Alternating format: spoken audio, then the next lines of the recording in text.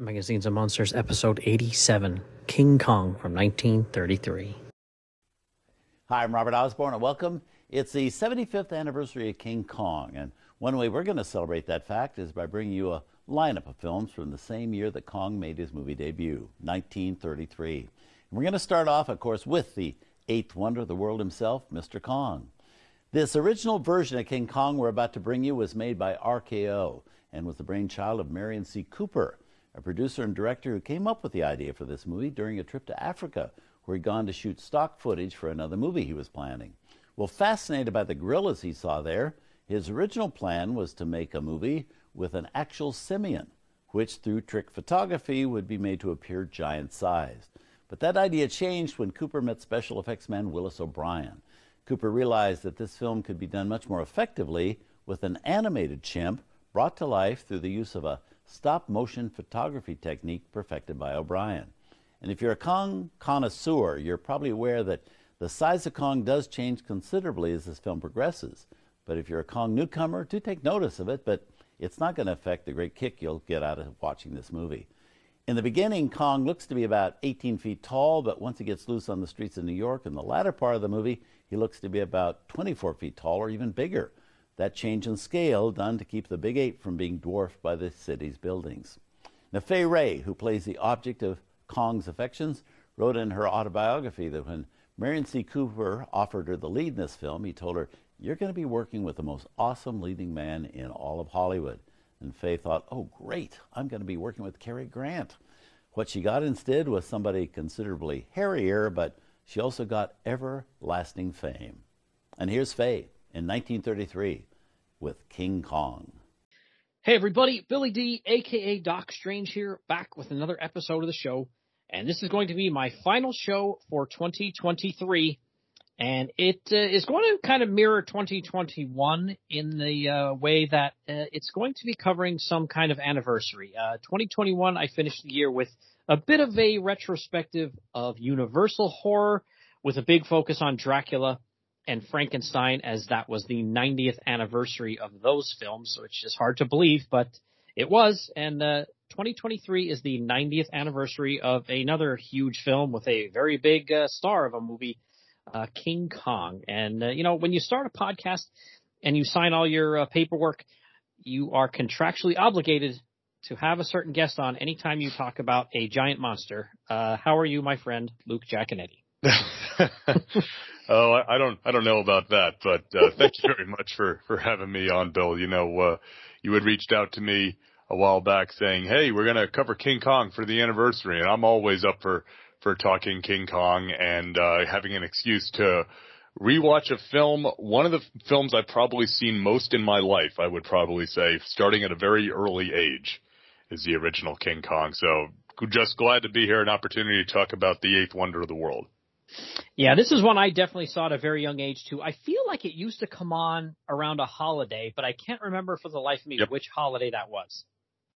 So I don't know about everywhere, but in the New York area, Channel 9, WOR, out of Secaucus, New Jersey, would, on Thanksgiving, would play King Kong, Mighty Joe Young, and Son of Kong. And then often on Black Friday, they would play some Godzilla movies. I think Son of Godzilla, Godzilla vs. Sea Monster, maybe. But King Kong was always on Thanksgiving. You know, if you listen to Paul Spataro over on Two True Freaks, he talks about March of the Wooden Soldiers, you know, Babes in Toyland. Yep. That was on Channel 11, WPIX, but Channel 9 always showed King Kong. And so the thing with King Kong is, so King Kong is my father's favorite film, right? So that was the film that made my dad, like, love monsters, right? And love stop motion and all that. So thus, the original King Kong was a huge influence on my brother and I. So that was, like I said, this is a film I've seen many, many times from when I was a very young kid, because Dad obviously wanted us to see the movie that he loved, right? So that was always a big thing for me, and we would always, not always, but I do remember watching King Kong, you know, while waiting for turkey, or maybe just after turkey, depending on what time we ate Thanksgiving dinner that year, you know. But yeah, so I still do associated with Thanksgiving, though we haven't watched Kong at Thanksgiving in some time. My brother and I routinely post the newspaper clippings on Facebook for the WR showing. Is it after the turkey, go ape is usually what the newspaper clipping said. That's great. Yeah. That's fantastic. Yeah, and I actually got both of those channels too when I was a kid, just simply out of the fact that Pennsylvania didn't have any decent channels, so they, I guess, imported better channels from New York and New Jersey. I definitely had both of those because I definitely did watch March of the Wooden Soldiers on WPIX. That was something we did. I do remember that being on and seeing that, being home from school and watching that too, because I love that movie. It's a lot of fun. Yeah. Little different context from King Kong, but yes, a classic in its own right. Yeah, it's hilarious, funny movie, but yeah, there's not a whole lot of humor in King Kong from 1933 here though, but this is again, like I said, huge anniversary here, 90 years, and I feel like people will say about a movie from 20 or 30 years ago, oh yeah, it still holds up, and I think, what do you mean still holds up? It's not even that old. Well, this movie is obviously very old, but I will say, not only does it still hold up, I think it's still one of the best giant, monster movies that was ever made. Maybe the best, depending on who you talk to. And I think it's up there if it isn't number one. And I think you can still watch this movie now in 2023, and you can have a blast with it. Obviously there are a couple of things that are a little problematic with the sensibilities in the 1933 versus 2023, but putting it in the context of the times, if you can do that, this is a great, great movie, right? Absolutely. And, it's one of those things that it is a product of its time. It's a product of 1933 in all that entails, right? So there are some things that now modern critics will look at it and criticize it for, but that was the norm at the time, right? But top to bottom, it's a stupendous adventure film, right? It does this idea of you've got a film crew and a girl who's now been pressed into being an actress traveling on this treacherous sea voyage to this uncharted island. The island is populated by natives that worship this mysterious monster god, and they take the gold-haired woman to be the sacrifice of this monster god. And oh, by the way, there's also dinosaurs on this island. And we rescue the girl and capture this giant monster god and take him back to civilization and put him on show, and he goes on a rampage. If it wasn't such a familiar story, it would sound like the greatest adventure pulp novel ever written, right? But that's a very familiar story because it's been around for 90 years. But it still works. It still works. And what's amazing about King Kong, you said from a giant monster perspective, is that it was the original giant monster movie. It's the one that inspired all the others, including Godzilla. But at the same time, it also it deviates from all of the generic codified elements that came later. If you watch King Kong and you watch Gojira from 1954, there's some things that are very, very similar, but there's a lot of things that are different. Right? So the things that became the standards of the genre actually came from a lot of the later films. So King Kong is still very unique in how it handles its star, right? And how we're supposed to feel about him, right? Whereas that's one of the great things about King Kong is that he is so that's one of the things that's really unique about King Kong, right? Is that the titular star, he's a heavy, but we also feel for him, right? And that's one of the great things about Kong. And that's actually, I mentioned earlier, a later film that's usually linked with King Kong, which is Willis O'Brien's, one of his later films, which is Mighty Joe Young. Mighty Joe Young, he's a straight up hero, but again, he's a character that we feel for. It's a testament, and we'll get into this more, but O'Brien creates King Kong as a living, breathing character, right? He's not just a monster. He's a character who happens to be monstrous. And thus we feel a lot for him. And I think that's why the film holds up. We have this emotional core to the film that ostensibly is a adventure story, a monster movie, a monster on the loose, but it really does have an emotional core to it, which is why I think it is held in such high regard and still holds up like you said, the incredibly 90 years after the fact, Miriam C. Cooper and Ernest B. Schoedsack, put together a film that was it was what America needed in 1933 in the height of the Depression, and it still holds up now. No questions asked. Mm-hmm. Yeah. Oh, you're not kidding. So, all right. Well, let me dive in here, right? I'll just, read a little bit right from the wiki here that says, King Kong is a 1933 American pre-code, and that's important as well. Yes. Adventure horror monster film. That's quite a genre there. Directed and produced by Marion C. Cooper and Ernest B. Schoedsack, like you had said, with special effects by Willis O'Brien. Produced and distributed by RKO Pictures. And the film stars Fay Wray, Robert Armstrong, and Bruce Cabot. They're the three, the big names in the film here. But there's a couple of things that I don't know if I just forgot or they just never occurred to me. And one of them is that Fay Wray got top billing here, yes. Which I feel like for 1933, for a lady to get top billing was, I don't know what to say it was unheard of, but pretty darn close, right? Yeah, that is fairly unique. But, the thing, oddly, that there's so many things about pre-code Hollywood that are weird, right? That you look at pre-code Hollywood and then you look at post the Hays Code, the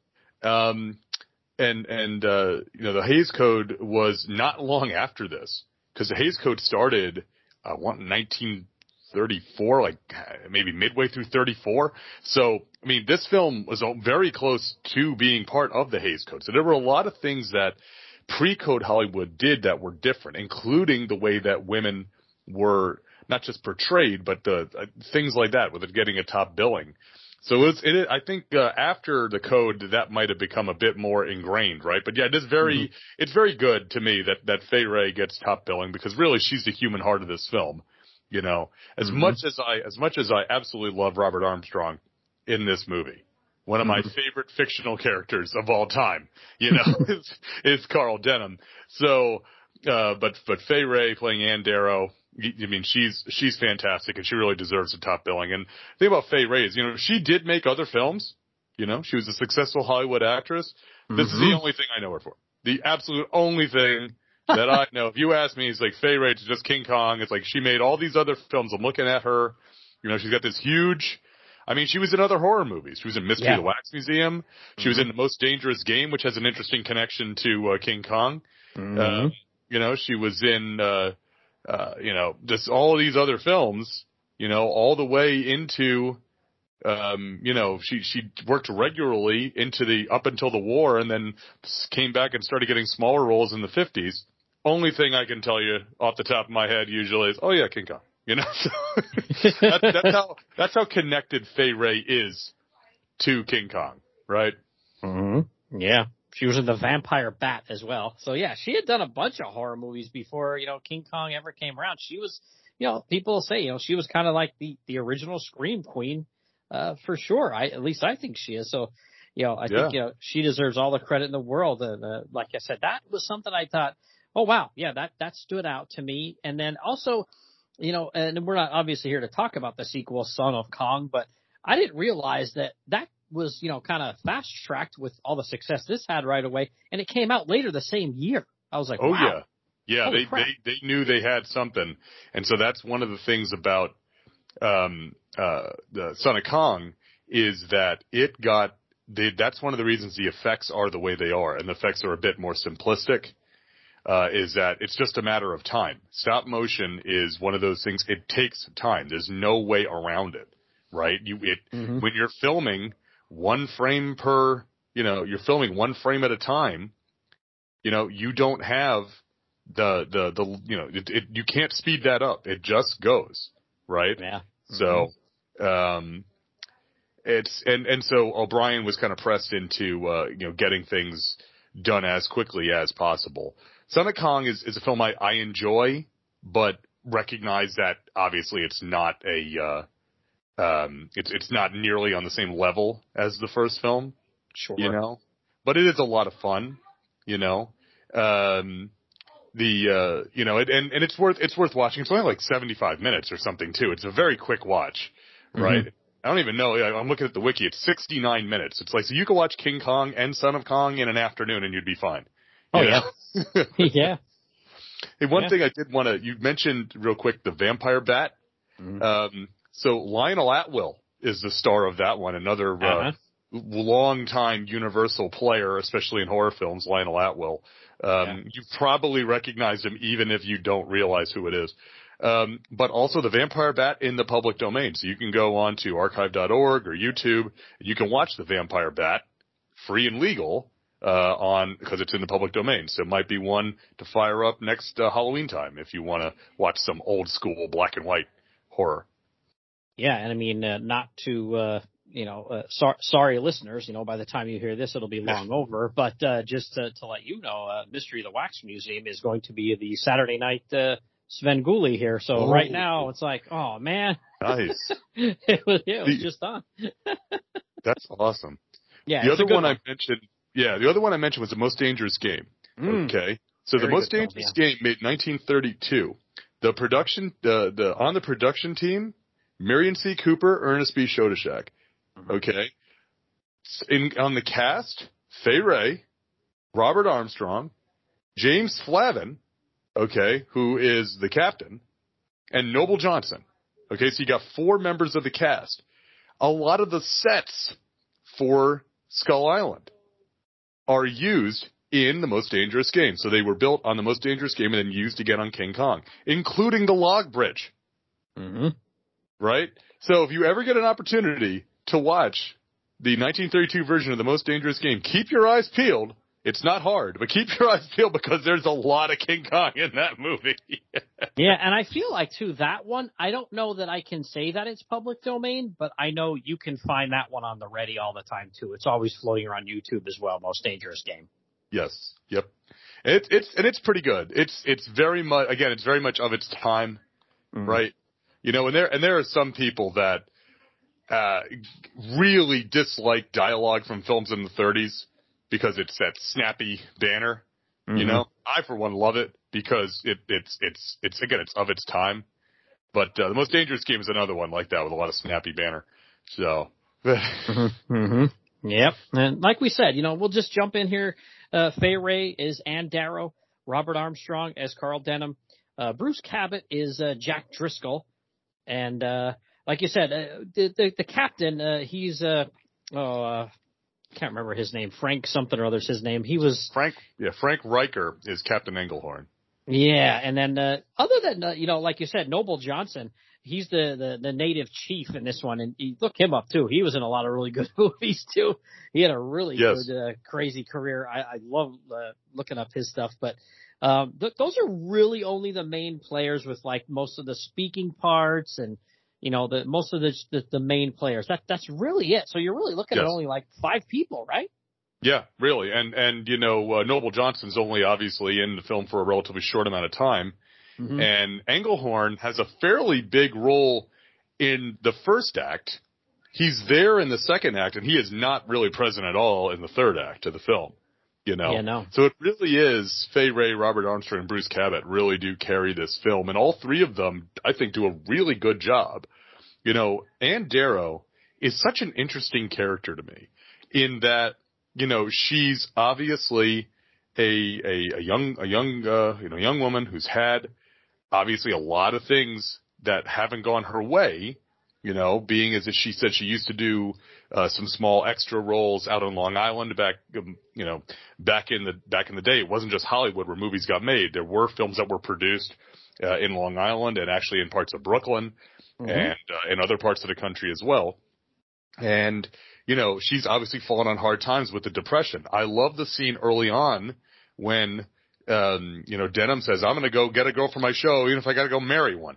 And he goes on the street and you see all the women in the soup line, right? Yeah. And it's like, it's a scene you forget about because you remember all the fantastical parts. But this is this was the world outside your window to New Yorkers in 1933.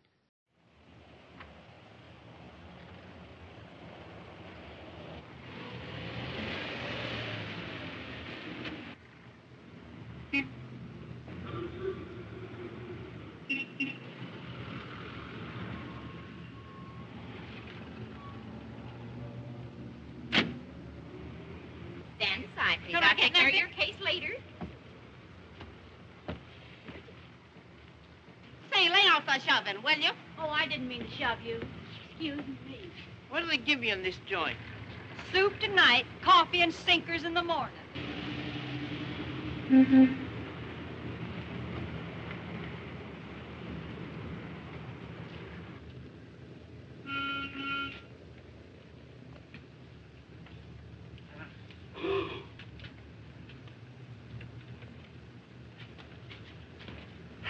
I catch you, you stealer. Now I'll catch a cop. You like that, huh? No, I didn't. Let me go. I wanted to, but I didn't. I have enough of these stealers. Dry up. The kid didn't take anything. I didn't, Troy, I didn't. 3 people this week. Here's a buck. A buck? Scram.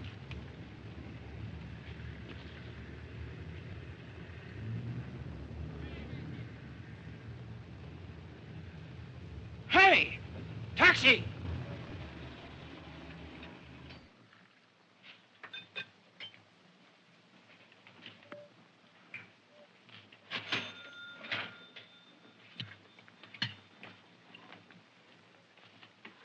Feeling better? Yes, thank you. You're very kind. Don't you fool yourself. I'm not bothering about you just out of kindness. How'd you ever get into this fix? Bad luck, I guess. But then there are a lot of girls like me. Not many with your looks. I can get by in good clothes, all right, but when a girl gets too shabby, No family? I'm supposed to have an uncle someplace. You ever do any acting? I used to do extra work now and then over on Long Island. Studio's closed now. What's your name? And Darrow. Fine. I've got a job for you. Costumes on the ship will fit you. Broadway shops are still open. I can get some clothes for you there. Come on.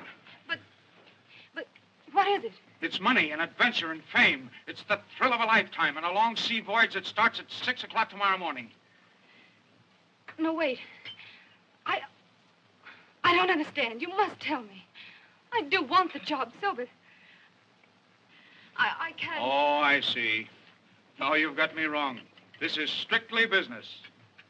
Well, I only wanted Sure you did. I got a little excited, and I forgot you didn't understand.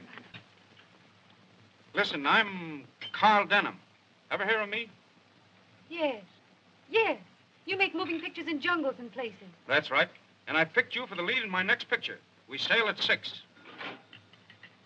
Where to? A long way off. Now listen, Ann. I'm on the level. No funny business.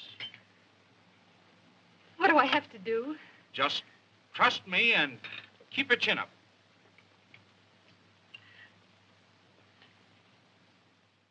Mm-hmm. Right? Yeah, So I mean, Yeah. that's literally like, within the first couple of minutes of the film, because it starts out just like at New York Harbor, and we see a guy, and he goes aboard the boat that's going to be heading off on this voyage, and he talks to Carl Denham and Driscoll and the captain there, and he basically is like a talent scout, for lack of a better term, an agent, and he basically says he can't get any women to just, show up because everything's so kind of mysterious. Like he's walking up to, female actresses and basically saying, hey, do you want to go work in this movie? And they're like, well, what kind of movie is it? And the guy's like, I don't know.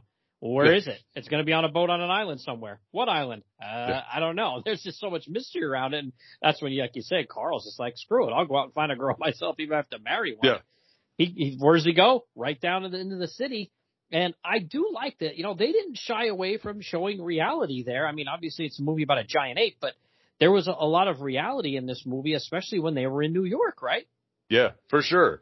Because it's, again, I said this film was the film that America needed because it was this larger than life escapist adventure. So here they remind you of reality, right? And it's like, what do we get here? You get soup tonight, coffee and sinkers in the morning, right? Mm-hmm. And it's hard times on everybody, right? It's hard times. And I love that. So he goes to the news agent and Anne thinks about grabbing the apple, and the guy comes out and is accosting her. And Denham obviously is doing okay because his movies seem to make money, Right? He says that. He goes, they make the, no matter how good my picture is, you know, because he's talking about, and one of my favorite lines, because the public, bless them, must have a pretty face to look at, that his movies could make more money, but it's suggested that his movies make money enough that he can mount this entire expedition, right? And he gives the guy $1 for the apple, and the guy just goes, $1? And suddenly, all his concerns about his produce go away. Well, gosh, I mean, you figure an apple back then was probably a nickel or a penny even. Yeah. So $1, he was like, man, I'm going to close for the day. I'm going to close early. Yeah. But, yeah, it's funny, too. I think I don't know this for sure, but it almost looks to me like when Denham's looking at the, the soup line there, like the soup kitchen, you know, he sees all these women, and most of them are of the middle-aged or older variety. And he's kind of just like, that's not what I'm looking for. And that's, you know, like you said, when he goes to that newsstand and meets Anne, and he doesn't really, you don't really get a good look at her from the camera. She has her back to the camera. And, you know, obviously I think they did this on purpose, where then she kind of acts like she's going to faint a bit. And, you know, we see her face. And of course, that's when Carl sees her face for the first time. Of course, we know what he's thinking. Hey, this is a beautiful woman that's on some hard times. I can get her to be in my movie, right? Yeah. And his holy mackerel, you know, it's, cause just in case you forgot, it was 1933. But see, that's the thing with Anne, right? So Anne is she is naive, but she's not really that naive though, because he takes her to the diner, right? And buys her something to eat and buys her a cup of coffee, and he's telling her about this, and she's suspicious of him, right? She's suspicious of the fact that he wants to take her on a boat somewhere. Yeah. Because that's not normal. It's not normal in 1933. It's not normal in 2023. It's like, hey, you want to get in my boat and go shoot some movies? You know, that doesn't sound suspicious at all, right? You know? But, so where to? Oh, a long way off, you know? So I do like that she is not so naive because she's a city girl, right? So she knows that she was looking out for herself. And Denham, he does use people because he's a Hollywood guy. He's a movie producer, but he does seem to actually legitimately care about Anne, you know, and he apologized like, no, I know I came off, you know, he apologizes for coming up weird. He's like, it's an adventure of a lifetime. He wants her to be as excited as he is. Now, yes, it's because he actually needs a girl before he sets off, right? Because he's decided that whatever the story is going to be a girl in this next picture because the critics keep telling me I need a girl in it. So, which I love that. I love that that's how the film works, right? It's like, I'm going to go shoot a film about, this legend of this monster on this island. And we'll just have a girl there.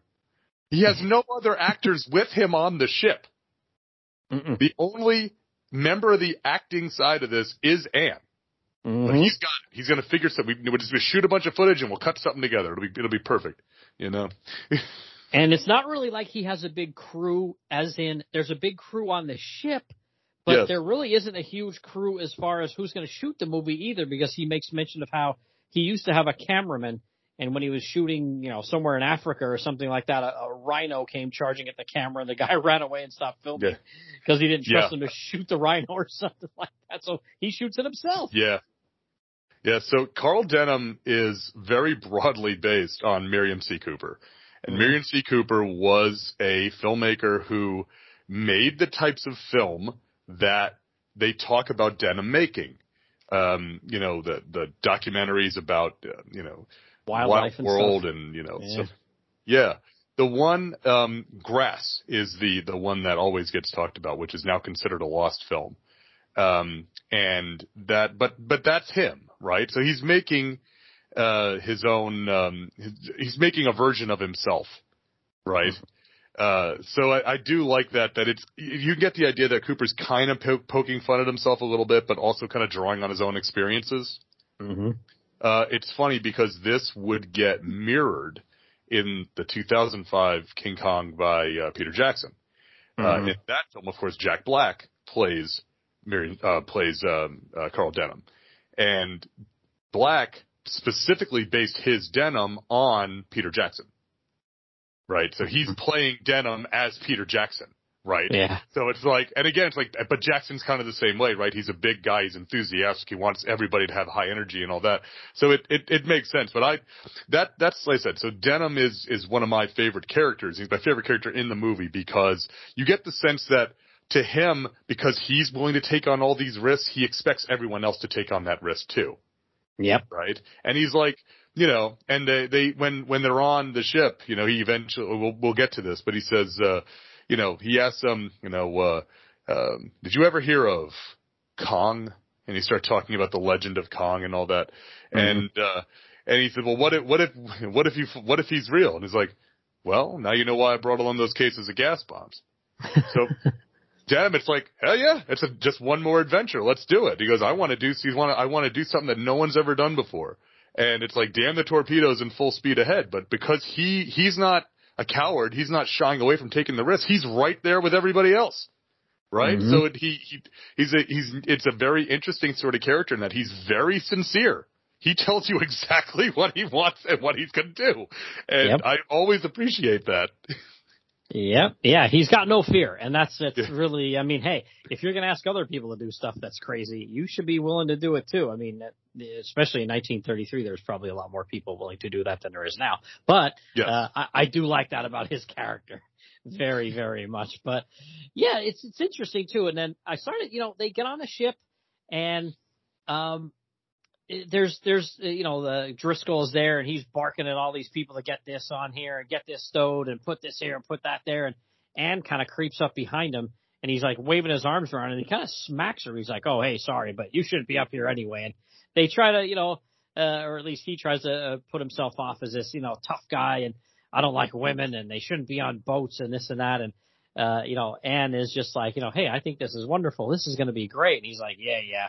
You know, basically, it would be better if you weren't around. It's like, right. Wow, man, I felt bad for Anne there. Yeah, and it's funny because essentially, again, Denham said he had to get a girl in his picture because that's what Hollywood demanded. Well, that's essentially what Cooper and Chodeshak have done. Mm-hmm.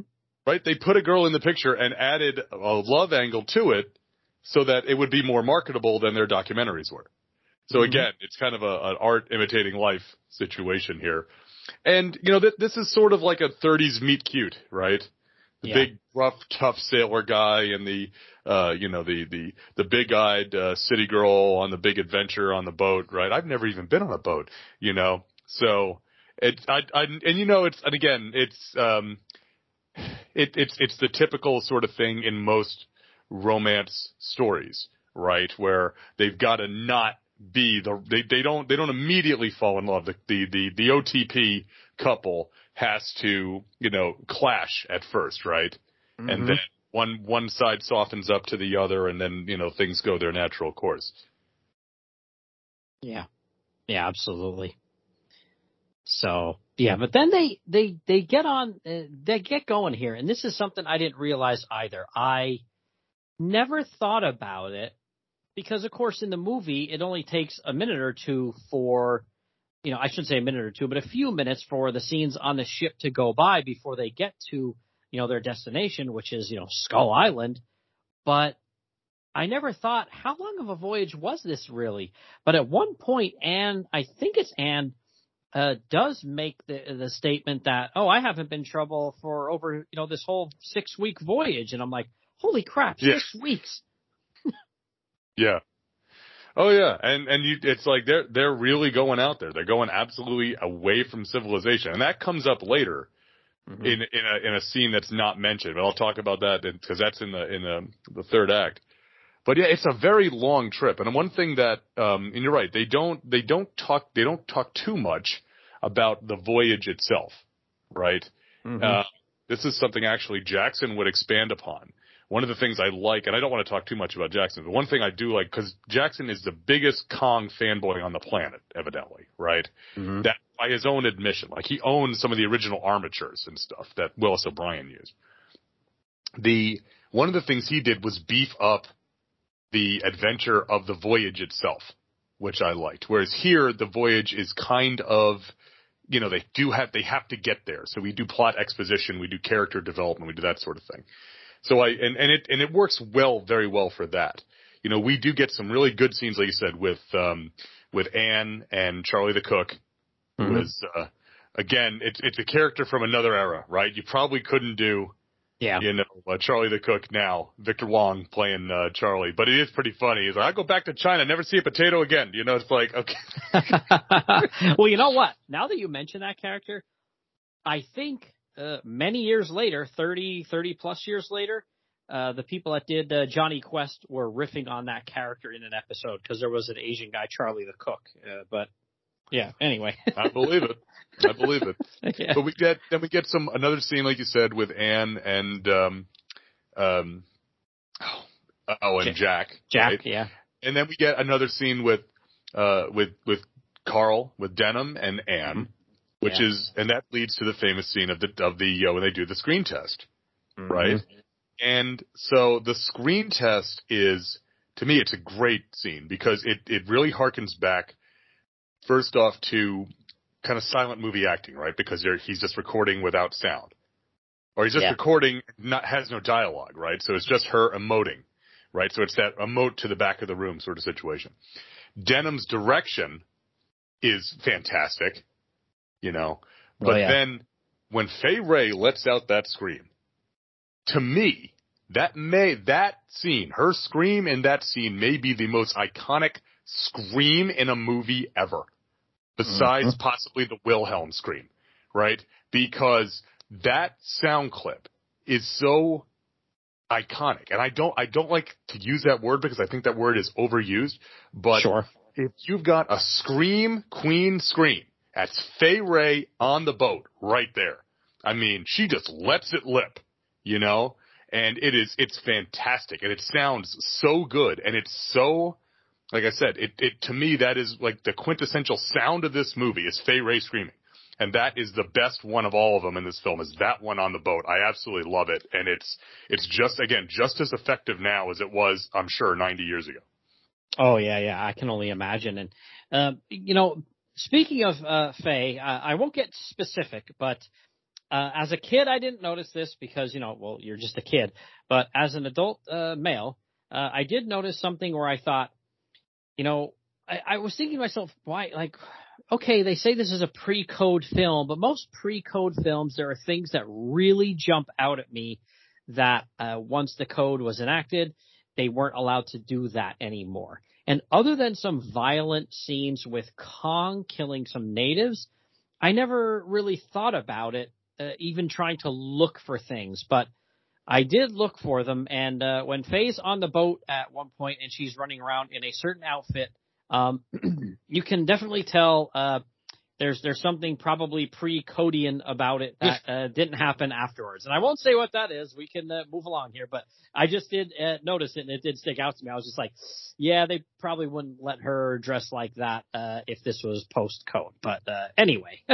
Well, it's also one of those things where, it depends on the cut you're watching, right, and what format you're watching. And if you grew up watching this film on TV or VHS, it probably doesn't have the same impact. Yeah. I'll refer you to Cecil B. DeMille's The Ten Commandments. Okay. And Princess Nefertiti, played by Anne Baxter. Okay. There's one dress she's wearing. When you're watching that film on VHS, it's no big deal. You watch that film on DVD or Blu-ray, and suddenly everything changes. And I'll just leave it at that. I'll let other people look that up. But it's like, it's a let my people go situation, I guess. But in any event, that is, it is, you're right, though. I mean, pre-code normally has certain connotations about it, right? And this one, the violence is where the pre-code aspect comes in. But yeah, again, it depends on what format you're watching, I guess. But yeah, like you said, they don't, other than that screen test and using the ship, and the voyage also to basically have her and Jack, fall in love kind of out of the blue right before they get to Skull Island. It really isn't much that goes on there, but like you did reference earlier too, there is that scene where, you have Denham and he's in the captain's quarters there with the captain and Driscoll, and he mentions Kong and the island and, the superstition, and the captain knows a little bit about it as well, but he just, kind of thinks it's, again, just out of superstition where Denham, he's buying in on it. And again, this is why he wants to go there and film, because he thinks he's going to get a shot of this, giant ape, which is fantastic. Yeah. And again, it goes to everybody's character here, because the captain says, or Denham says, he got it off an old Norwegian ship captain that they had picked up one of the natives' canoes that drifted out to sea. There was only one survivor, and he died before they could make it back. And that they said, well, did the Norwegian captain believe it? He goes, well, I believe it. Right. So that's all there is to it. Right. To Driscoll, well, or not to Driscoll, to Denham, it's like, well, I believe it, so that must be it. Right. So, but again, he's not that he's right there willing. He's an adventurer in his own right. And I do like that the captain, he's an old sea dog, right? He's been around, he's seen and heard a lot of things. And that comes up later when they land, is that, hey, maybe you can talk to him, you've picked up a few words over the years, right? So, but this is a scene, that is a scene actually where it is one of the things that is very indicative of being 1933, in that Denham specifically says we may be the first white men to see this. Right. And the implication is, as opposed to an African, right? Because they're all, they would be black. But to say it in that way is very much the attitude that would have been present in 1933. Absolutely. Right? So, we talk about this on Earth Destruction Directive a lot. We talk about Eastern versus Western, but also different eras and what was, the norm, whether it was good or bad. It was the norm, and that's why it's there, right? So you have to take things in their context. And there are certain things in this film that have to be taken in their context. Whether, and if you want to, apply a different criticism onto that, you're certainly welcome to do that. You have what people will interpret, and then you have what, the filmmakers themselves said was motivation, and you can, find what the truth wherever you want it in that, I guess. Yeah, like you said, it's all about context to me. I mean, it's easy to look at things from many, many years ago and, pick them apart or throw rocks at them or whatever. But again, if you weren't there and didn't live in that time, what was socially acceptable, and in a lot of cases, not right, but wrong. That was, again, those were the times. So, and it's not like there's anything really overtly, terrible in this movie that you would watch it, in my opinion, and get turned off by it and not want to finish watching it or think it's terrible or anything like that. There are certainly other movies where there's way more things that would probably do that to most viewers. But I feel like this movie, even with the couple of things that you'll hear or see, it's actually not that bad considering, again, it was 1933, right? Yeah, I would agree with that. Yeah, it was pretty tasteful. But so they finally get to the island and they hear the drums. And I love that when they get through the pea soup fog there to finally be able to see the island. I thought that looked pretty good. You know what I mean? Like, again, the special effects for 1933, there was nothing, that anybody would see now and probably be impressed by. But I thought that was a really good shot there, right? I mean, that looked pretty good. Yeah, and again, they talk about that they have to land there on the island. And we don't know, we see the description that it has it's barren cliffs and it's at the one small beach to land on and all this. But yeah, the reveal of Skull Island through the fog. And what's neat is that fog that surrounds the island being one of the things that keeps it hidden, that's become like a constant part of the character of Skull Island. 'Cause that appears in 76 Kong, that appears in the 05 Kong, that appears in Kong Skull Island. It is an ongoing thing, the idea that natural phenomena keeps the island hidden, whether it's fog or storm or what have you, right? So I do like that. It adds to the whole mysterious thing that they're going to this island that's on no map, right? But they've heard legend and rumor and innuendo. I do like that a lot. And again, it just adds to the overall pulp adventure vibe, which is it's fantastic, because at this point you're already on an adventure and you don't even have a giant ape yet. Yeah, no. Yeah, I mean, it's like you're probably 25 minutes into the movie, maybe 30 even close to it. They land at Skull Island. It's like 29 minutes. It's just shy of 30 minutes into the film. Yes, So like a third of the way to the movie. It's a third of the way there. That's right. And what's funny is that the next, what I consider the next major waypoint happens exactly 15 minutes later. And I will mention it when we get there. So. Well, yeah, they decided, like, hey, we're going to go ashore here. And, conventional wisdom, you would think, hey, again, 1933, hey, let's leave the girl behind. We don't want her to get hurt. Well, Carl Denham's like standing there, and Anne's like, oh, I can come ashore too, can I? And again, the first time you see this, if you have any kind of sensibilities of that time, you're thinking he's going to say, or if it was Driscoll's choice, no, we don't want any girl here screwing it up. You'll get hurt. Stay back on the ship. But Carl Denham's like, of course you're going to come on board. You're going to come ashore with us. Something cool might happen, and I want to film it with you there. I'm like, yeah exactly. It's like, I learned a long time ago to keep my crew close just in case. Which makes you wonder what happened that, like the Rhino story, what is the story where he didn't have an actor, right? Mm-hmm.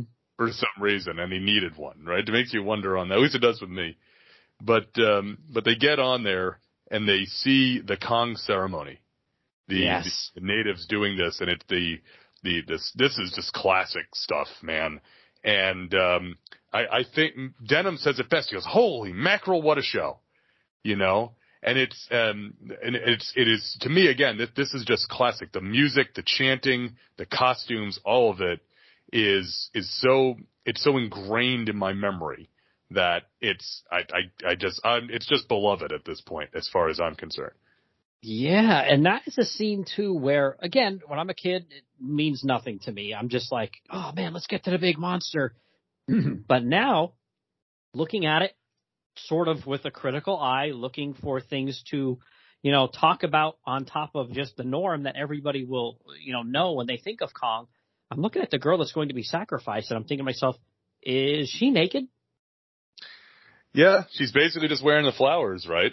Yeah, it looks to me like she's sitting down, like on her legs, like almost like you would be at like a dojo, like you're a martial arts dojo, right. You know what I mean? And they have like flowers, almost like a lei, like in Hawaii, around her neck, and like kind of around her waistline too, I think maybe. And again, I'm just watching a $5 bin DVD probably of this movie that I bought at like Walmart or something. Now it is on like a 50, 60 inch TV, whatever. It's a pretty big TV. And I'm sitting there and I'm looking, I'm thinking, holy crap. I think that girl's naked. Yeah. And I mean, like, I can't believe they had her there naked. Yeah. Well, but it does make sense. I mean, in the story though, but the thing is that now, again, you talk about when you're watching this as a kid versus watching it now. A couple of things. First off, obviously this is a scene that modern critics will point to and say that it's in poor taste. Again, you can understand, you can look at this film with a modern point of view, or you can, read what Cooper and Chodeshak, what their inspiration was and what their intent was, and you can make your own decisions on that. Personally, I tend to side more with Cooper on this one, if I'm going to be honest. Where he talked about one of that his main understanding and his theme of the film is the primitive world clashing with the modern world, and that simply that the primitive world could not survive that fight. And so this is the what he called, the primitive world, right? Mm-hmm. And he says that Denham says that they've been isolated for so long that they have no memory of this great civilization that built the wall. Right, so that now they've gone back to being a more primitive culture, and again, it's not there's no judgment out of this. It's just stated as fact for a guy that's traveled all over the world to all sorts of exotic locales like Denham. It's not a judgment; it's just a statement, right? Sure. And so that's what the thing here. The other thing is for me is that again, you're talking about the sacrifice, the horror of this, right? This girl is going to be put on the other side of that wall, either killed and eaten by Kong, or left to die on this other side of the island, which is filled with dinosaurs. And they've been doing this for a long time. Yeah. Right? So it's like, this is gruesome stuff when you think about it. So you talk about, pre-code, it's like, hey, let's sacrifice some women. Should be cool. Yeah, I don't know if they ever. I don't think they do. To my recollection, they never say at any point how often they do these sacrifices. So I don't know if this is a weekly thing, a monthly thing, a lunar thing. I don't know. Maybe once a year. I don't know. Or maybe just, if they hear Kong beating his chest out in the jungle, they're like, uh-oh, he's close. We better get somebody ready. I don't know. I mean, maybe it's, once a year. I mean, either way, it's sacrificing people is not a good thing. But it's just, I don't know how often they do that because, they actually get interrupted here. Their ceremony gets interrupted, so they aren't able to sacrifice this woman. But they try to, I like how the chieftain tries to barter with them and say, hey, we'll give you like 5 or 6 of our chicks for your one chick. Because, they think, Anne kind of stands out because she's a blonde and not a brunette. Yep. And they think maybe that'll appease Kong more and maybe he'll leave them alone or something for maybe instead of every month a girl dying, maybe it'll be a year till he comes back, they think. You don't know what they're thinking, just that Anne would be a different or better sacrifice than what they've been offering up to Kong, right? Yeah, sure. And that's, first off, one of my brother's favorite lines. It's from Jack. Yeah, blondes are scarce around here. Yes, he does say that. And it's the golden woman, right? And this is another aspect of the film that gets criticized by modern critics, which I'll let listeners make their own judgment on that. But yeah, I mean, if you've never seen a fair-haired, fair-skinned woman before, she would stand out, right? Mm-hmm. If you're used to seeing, darker complexions and darker hair colors and all that. So, and that's, especially again, at this point, it's implied that, maybe, they even say that the only people it was one of their canoes that drifted out. There's never been, Westerners that have set foot on this island that anyone has known, right? So, yeah. And, but that whole bit where, Noble Johnson sees him and he gets, just stalks right up to him and everybody's very, upset. It's like, no, tell him we're friends. Tell him we're friends. You can talk to him, Captain. Smooth this over for me, will you? So, I do like that, again, Denham is not like it doesn't say the one guy tries to run away and they put a stop to that. It's like, no, not doing that. But again, Denham's not really, plussed by this, right? No. He's like, okay, well, just let him know we'll come back and we're friends. It's like this just seems like just something else that, hey, this will be a great part of the picture, right? We've got this tribe of natives and they have all this amazing ceremony that they're doing and all this for their monster god. It's like all this is going to go in the picture. Think about all the people that are going to want to see all this exotic stuff, right? So again, whatever you think his motivation is, he's true to it. He's true to it, right? He is not backing down from this, and even Anne is not really afraid, right? She wants to get up and see it too, because again, I think she's part of this whole thing. She's bought into Denham's line of thinking at this stage, right? She's on board. Yeah, the only time I will say she acts like a damsel in distress is when Kong is around her. And let's be honest, I don't care if you're a small little blonde-haired woman or you're the size of Andre the Giant. If King Kong was like going to grab you and slap you around or eat you or step on you, I'd be a damsel in distress too. Right. Yeah, I'd be screaming probably just as loud as Faye, right? Yeah. So, to try to say, she doesn't, hold her own in this movie, I think is not true. I think she does again. She does. Absolutely. But, so they go back to the ship and of course, those native dudes, they really want to sacrifice her. So they take a little boat out there and creep on board and grab her and take off. And then I think it might be Charlie the cook there that, what does he do? I think she might tear off one of their necklaces or something and he finds it. It's their bracelet.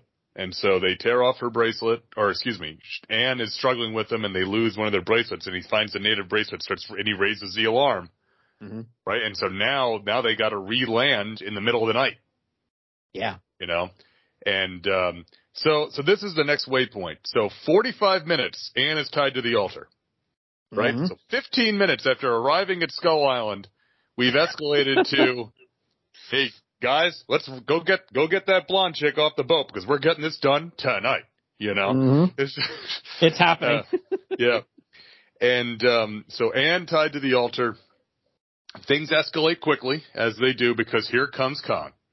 Mm-hmm. And, oh, man, when this payoff of King Kong is so friggin' fantastic.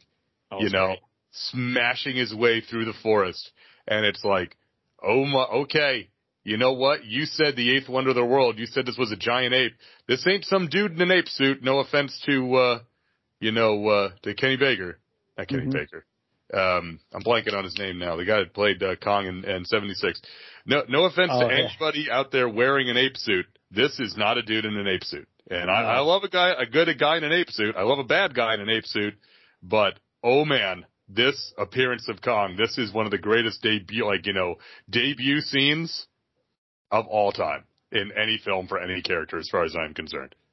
Yeah, so these natives, they have their own, like, little village, and then, like, right outside the doors, they have, like, this sacrificial altar type thing where there's, like, 2 stone pillars, and then they put the girl in the middle, and then there are these, like, ropes to tie around her, wrists, and then they go through, and there's, like, these things on the side of them to kind of, like, lock it in place so she can't get away, which I do love how, when Kong shows up, he's like, wow, we got a blonde chick here. Cool. And then he's like, oh, this old routine again. And he knows how to just undo the things on her arms. Like, yes. Like, it's fantastic. And of course, all the natives are on top of the wall they have built with this gigantic door that, Kong is, it's Kong-sized doors. And they have a barred, but they're at the top watching this happen. And their eyes are like wide, like, oh crap, here he comes. And, he's pushing trees down left and right. What a great scene that is, especially, like we've talked about. Willis O'Brien, a lot of people think about Ray Harryhausen with stop motion. And again, rightly so. He's the guy that probably did the most of it, the best of it. But, Willis O'Brien was the precursor that did it. And I think he did great with Kong in this, don't you? Oh, yeah. Yeah. O'Brien is, the stuff that he did, his career was not as long or as varied as Harryhausen. And Harryhausen was actually O'Brien's protege, right? So he would work with O'Brien later on, and then before he started doing his own films. But here, just immediately the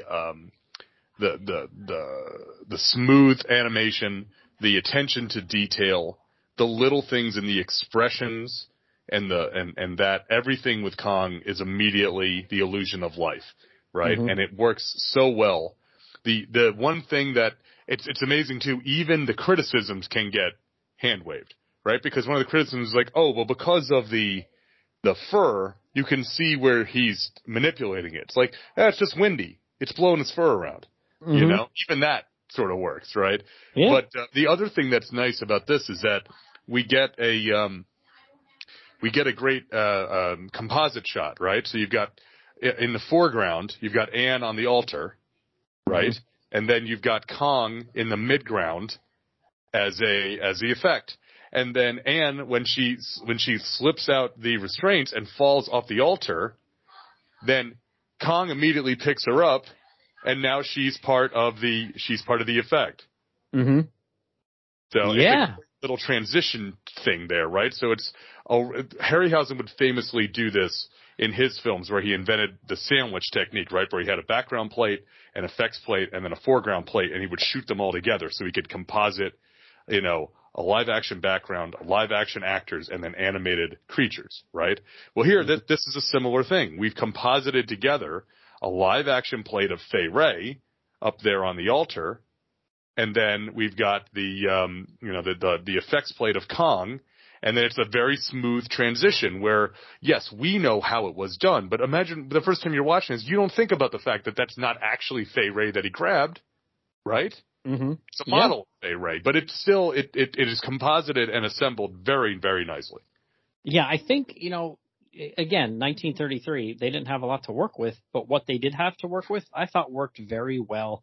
and as good as it possibly could. So I can't fault a film, again, that's 90 years old for something like that. It's just, to me, again, I think this film still looks great, even on a big screen TV, on a DVD, compared to, like I said, an old VHS or, an old copy that was on TV when we were kids or something like that. I still think it looks really good and should stand up to pretty much any scrutiny there. But I do like, too, how then, Kong starts to kind of walk off with Ann into the jungle, going back to his, crib. And right at that moment is when Denham and Driscoll and all these other guys show up just in time to kind of see him walking away with her.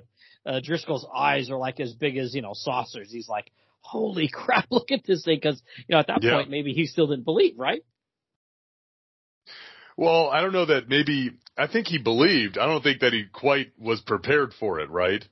Mm. There's big apes, and then there's a giant ape, right? all that stuff with the with the gate and all the guys moving the barricade off and all that. I love how it all comes together very quickly, right? Yeah. They immediately organize a search party. No one is not part of it, right? Because you got to save the girl. Right, because it's 1933. You still did no. Well, we're going in there. We don't know what we're going to find, but we're going in there after. I'm not sure what we're going to do to this giant ape, but we're going to do it, right? So I do like that. And I do like that. It's always the question of why did they build a giant door? They didn't want him to come in. Not just a small door, right? Well, obviously, Kong's gotten out before, and they've had to kind of, corral him back in. So that's why, right? Mm-hmm. So it's like, okay, that's why you build a giant gate there. It's a gate because it needs to be a gate. Just roll with it, okay, guys? Well, he goes out into the jungle, and this is where, they go crazy throwing all these dinosaurs into this jungle here. And I love this. And again, as a kid, I loved it, and I still love it as an adult, too. Probably not quite as much as I do as when I was a kid, but I still love it because I don't remember when I was a kid ever seeing another movie at that young of an age with dinosaurs in it. So this was like the coolest thing ever. You just saw dinosaurs in like books and stuff like that at the library, right? Yeah, it was either this or like you'd get the lizards with the stuff glued on them, like in 1 million BC. Yeah. Or you'd actually get 1 million years BC with Ray Harryhausen doing the dinosaurs, but that's a little bit later. Or Valley of Gwangi, also Ray Harryhausen. Oh yeah. But no, but I love this too because they go out, they find the Stegosaurus, and it charges at him, and they gas it, and they shoot it, and what do you think this is? Well, it's something from the dinosaur family, Probably, guys. No one seems that. A giant ape they're in awe of. Dinosaurs are like, yeah, okay. They just kind of accept it, right? I've heard of them. And but nobody seems all that surprised that dinosaurs are still alive 65 million years after the fact. The other thing, of course, is that all the dinosaurs are super aggressive. Yep. Right? The Brontosaurus is the most pissed off Brontosaurus in the history of film, and I love him. He's so angry. He's picking guys up and throwing them around, right? It's like, what did they do to him? Because I've seen this. It's like, a Brontosaurus is an herbivore. It's right? A plant eater, not a flesh eater. Okay, but I'm willing. Here's this. Okay, there are some herbivores in extreme situations have been known to convert to to become carnivores in some scenarios. Out of extreme need, okay? Yeah.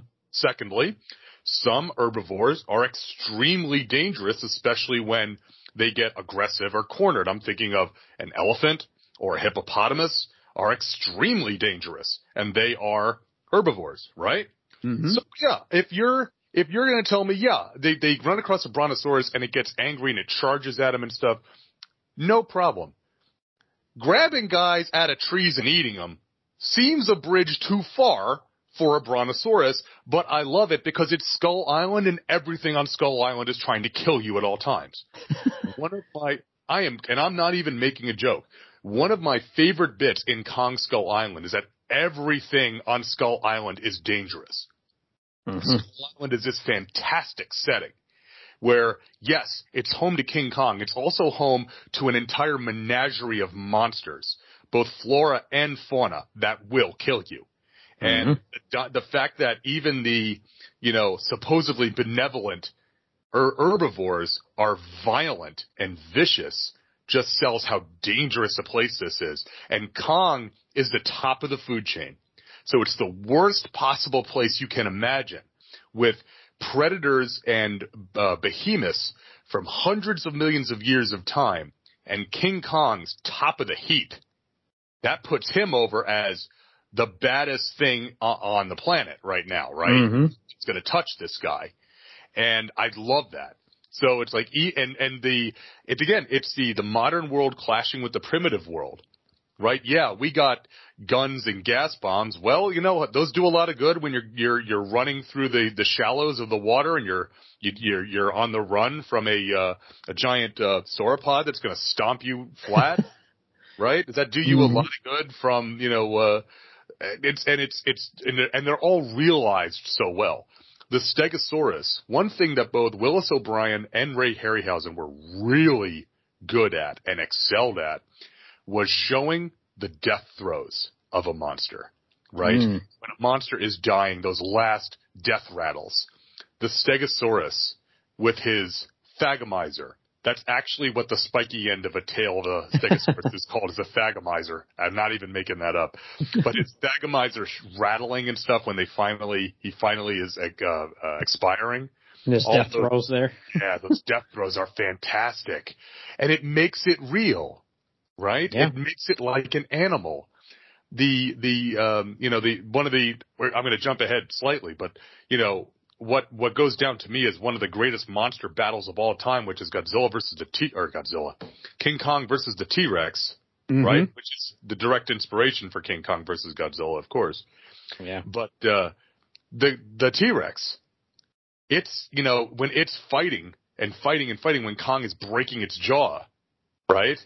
Or even the little move when Kong is grappling with them and you just see it trying to bend its head to take a bite out of him. And it can't bend its head. It's like, because Kong as a primate can think, can reason. He's not a reptile that only works on instinct. And it's like, that's what makes him the top of the food chain, is the fact that he can think. He can reason, right? And the other creatures on this island can't do that. The other monsters on the island, right? Yep. So that whole sequence on Skull Island is just boom, boom, boom, one hit after another of just worse and worse things happening to the guys that they're trying to get to Anne. And, the very famous scene, of course, the log bridge. Love it. And the log bridge, of course, is iconic. As I mentioned, if you watch the 1932 Most Dangerous Game, you get to see the log bridge in a different context. It doesn't get dumped down in that one. But famously, as cool as the log bridge is, and as gruesome, you want to talk about pre-code Hollywood, Kong is shaking the sailors, the crew, off the bridge. As they fall, we see their bodies fall to the ground and their screams cut off as they smack into the earth. Oh, that's bad. Yeah, that's right. That is hardcore. That is hardcore right there. Yeah. Now, what's even crazier? And most people know this, so I'm not coming out here like, hey, I got a scoop for you.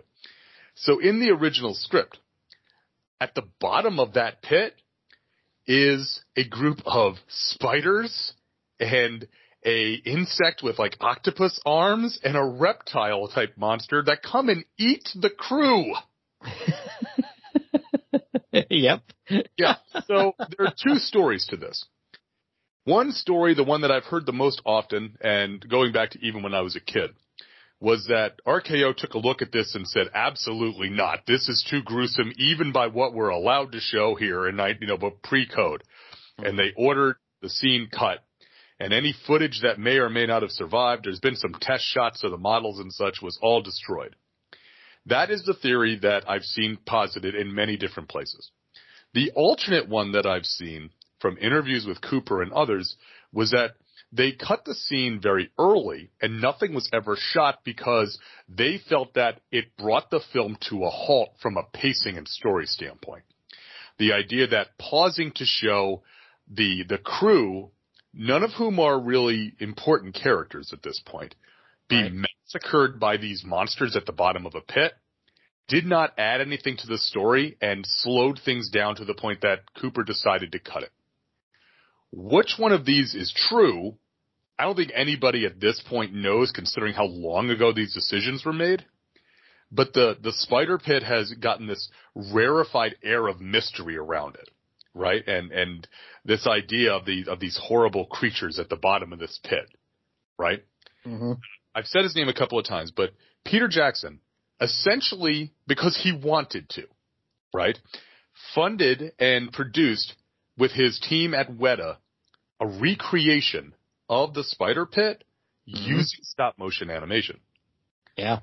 If you go on your Kong 2005 DVD, it's called The Mystery of the Spider Pit, I believe is what it's called. And they actually have, it's about 5 minutes, about 5-6 minutes, a recreation of this scene, including where the crew is running and they run basically into a Styracosaurus. Styracosaurus, related to the Triceratops, but he's got more horns on the top of his frill. Mm-hmm.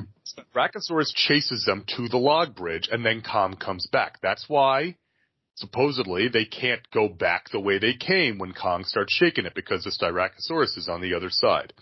There does exist a promotional shot of Kong with the log bridge where you see the Styracosaurus on the far right.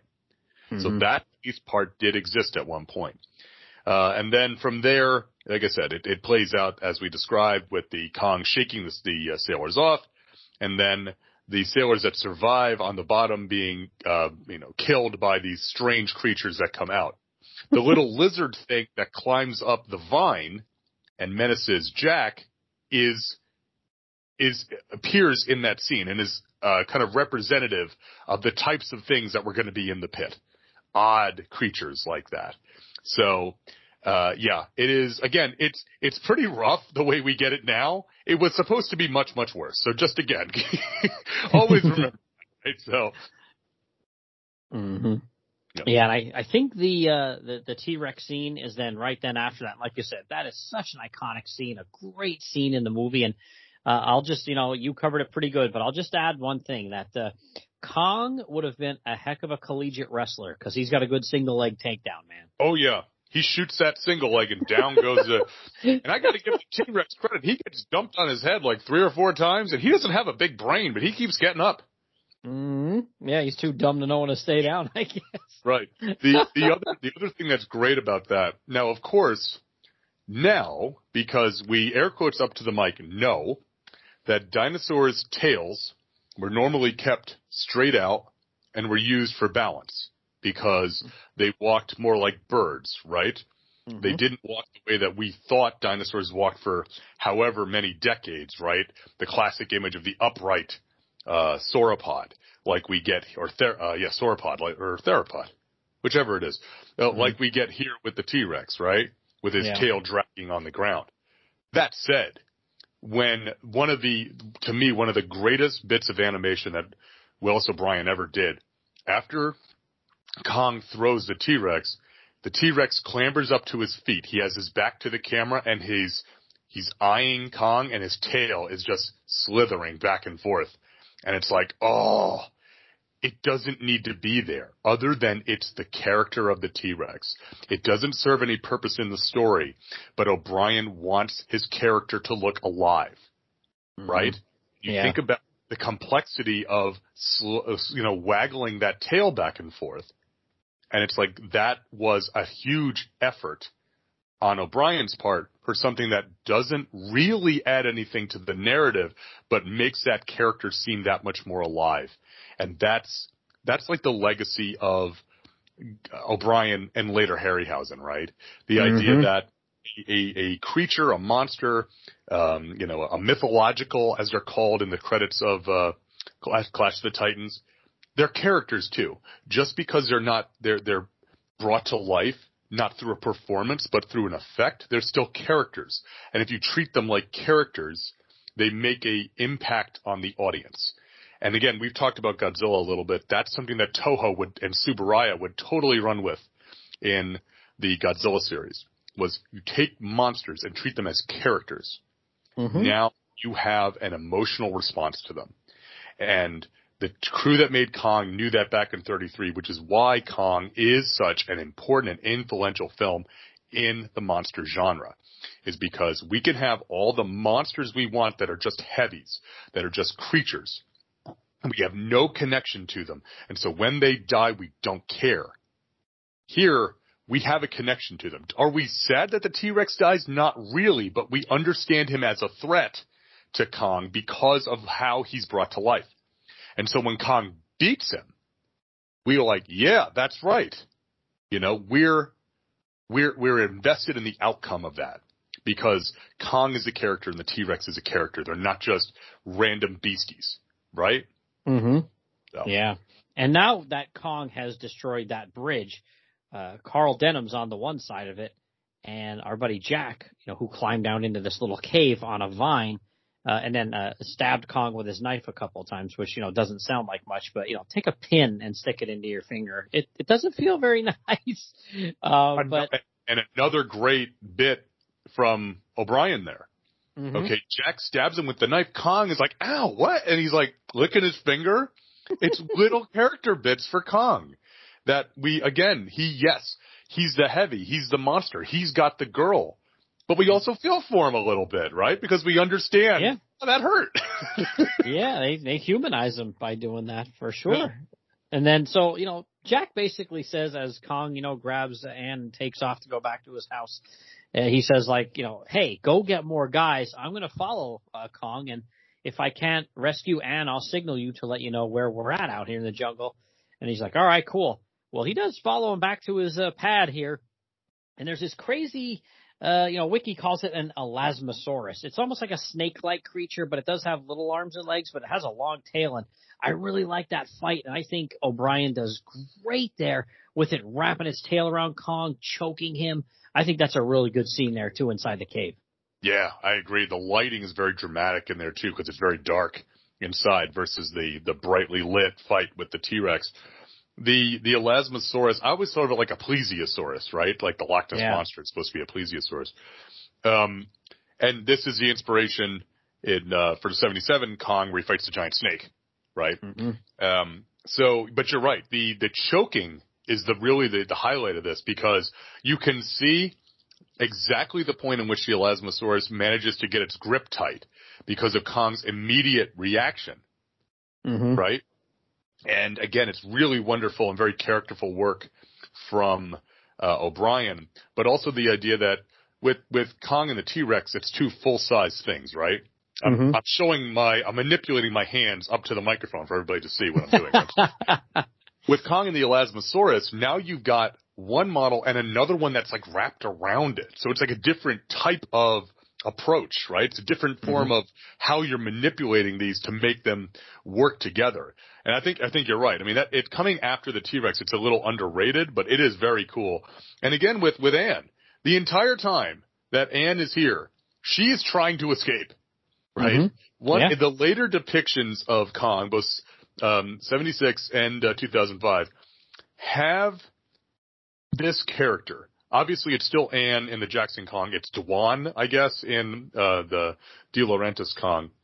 Have her get a form of sympathy for Kong over the course of the story. Fay Wray, not so much. Not so much. She never feels any sympathy for Kong, and all she wants to do is escape. You said that she holds up well as a heroine. I think given her lack of options for trying to fight, trying to escape is really the best option for her. And that's the most she can do. And it's like every chance she gets, she tries to get out of there. But Kong's like, nope, you're coming with me. You're my pretty thing that I like. So. After that fight, it's like literally, only a minute later, and there's then a pteranodon, which is one of my favorite dinosaurs. I love the flying ones. Oh, yeah. There's a fight scene there, and while, Kong is trying to take him out, And it's like, you feel like, oh, that's such a wimpy kind of thing versus this giant, gorilla. But if, it's got a long beak and claws and stuff, it could, put an eye out or something like that. So it's, not some kind of, wimpy thing that Kong can just, thunderclap and knock out of the sky here. Yeah. But at that point is when, Jack shows up and him and Anne start to kind of get away a little bit by climbing down a vine. But, Kong sees it and starts pulling it back up, and then the two of them just I don't know if they jump off or fall off down into the water, and they kind of get away, and that pisses Kong off. Yeah. And it's like, it's not going to be good. No, and before that, so after the Elasmosaurus and before the Pteranodon, Kong tearing at Anne's dress. Oh, yeah, and pulling her dress off and smelling it. Because it's like, there's probably a good chance Kong's, I'm willing to bet, never felt silk before. Mm-hmm. And has never smelt perfume, right? Mm-hmm. Or the, what a non-native girl might smell like, right? Mm-hmm. So again, it's little things like that whether we sympathize with him or not, it humanizes him and it gives him character. Mm-hmm. And it's the completely fake old Arabian proverb at the front about that, a beast did look upon beauty, and from that day he was as one dead. So this idea that he's just completely enchanted by her, right? Yeah. To the point that he'll literally fight every single monster that comes that might try to harm her because that's the thing that he is fallen for. But those little scenes, O'Brien would build on those in, again, like Mighty Joe Young, where we get the really deep character scenes with Joe, where he's locked up in the cellar underneath the theater, mm-hmm. and it's the emotive aspects here. So Kong investigating Anne, it is famous because it is, and it's also one of the scenes that was cut when the film was re-released in the years following its initial release, because she isn't fairly undressed by the time he's done with her, right? Mm-hmm. You can kind of see her undergarments at that point when you see the shot of her in his hand, the regular scale shot. But I do always like that. And the soundtrack is very amusing at mm-hmm. that, as he's like sniffing, as he's investigating. But yeah, and tickling her because again, he's it's his thing. But yeah, so Jack and Anne make their escape. Clearly they're, it's the water on Skull Island must work different because they're okay. They jump off that giant, precipice, and they're okay when they hit the water. I do like that, like you said, Kong is not happy about this. And they are running just as fast as they can, and Kong is just right on their tail. Yep. Right? And Denham has everybody prepared. The captain is the most pragmatic person in this film because, Denham tells him that, Driscoll went after her and everybody else is Jacobs. We'll never see either of them ever again. That's the first and immediate statement. Oh, that's fantastic. Yeah, he's a realist. Yeah. You get the idea that the captain's seen some stuff, Mm-hmm. Oh, yeah. He's like I said, he's a salty old sea dog. He's seen some stuff, Grizzled veteran is what they say. Yeah. Grizzled young vet. But Kong comes crashing through the gates.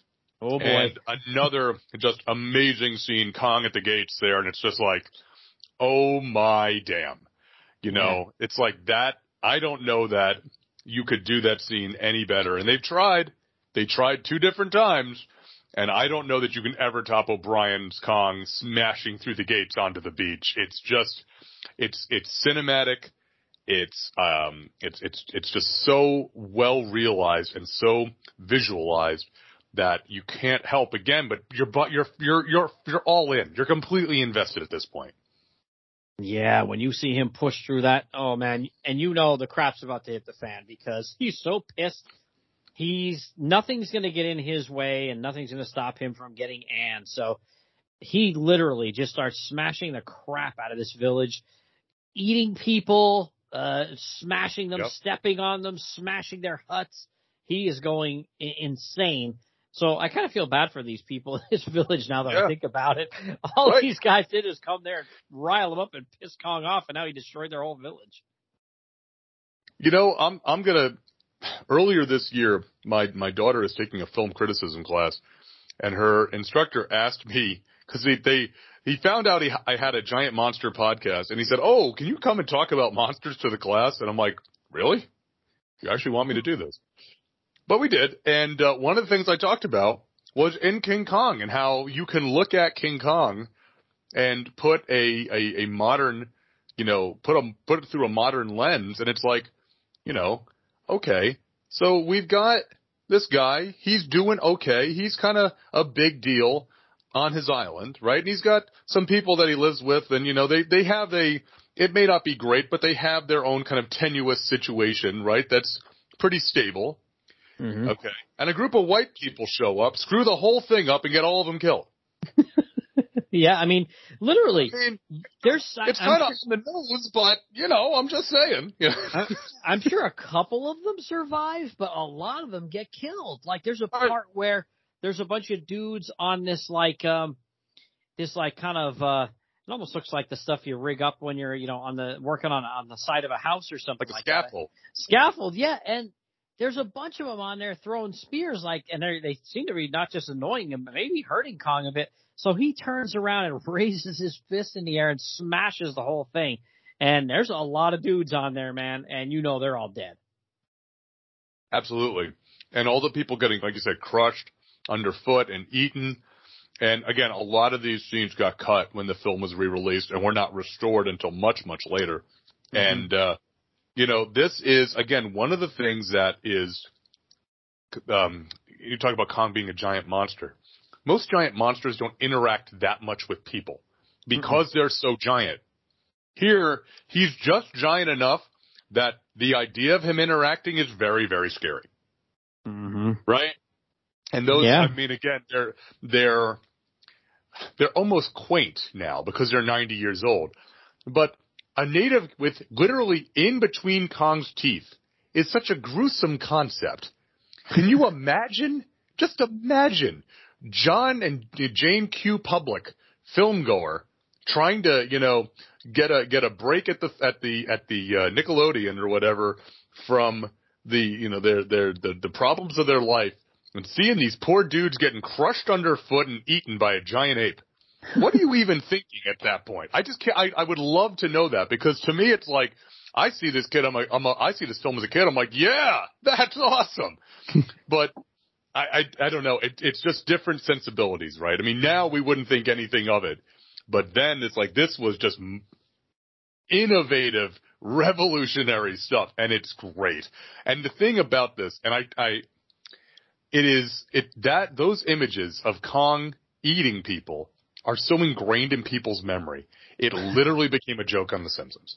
It is one of my favorite Treehouse of Horror segments. It's King Homer. It is a great spoof of King Kong as told by Grandpa, with Marge playing the role of Fay Wray, and unsurprisingly, Homer playing the role of King Kong. And Mr. Burns is Carl Denham, which is funny, and Smithers is Jack Driscoll, and he has the great line, "I think semen and women don't mix." Oh, we know what you think, Mr. Smithers. But so the natives, one of the natives is Lenny, who, is one of the guys that works with Homer at the power plant. And Homer picks him up, and he's got him in his mouth. "Hey, Homer, quit eating me."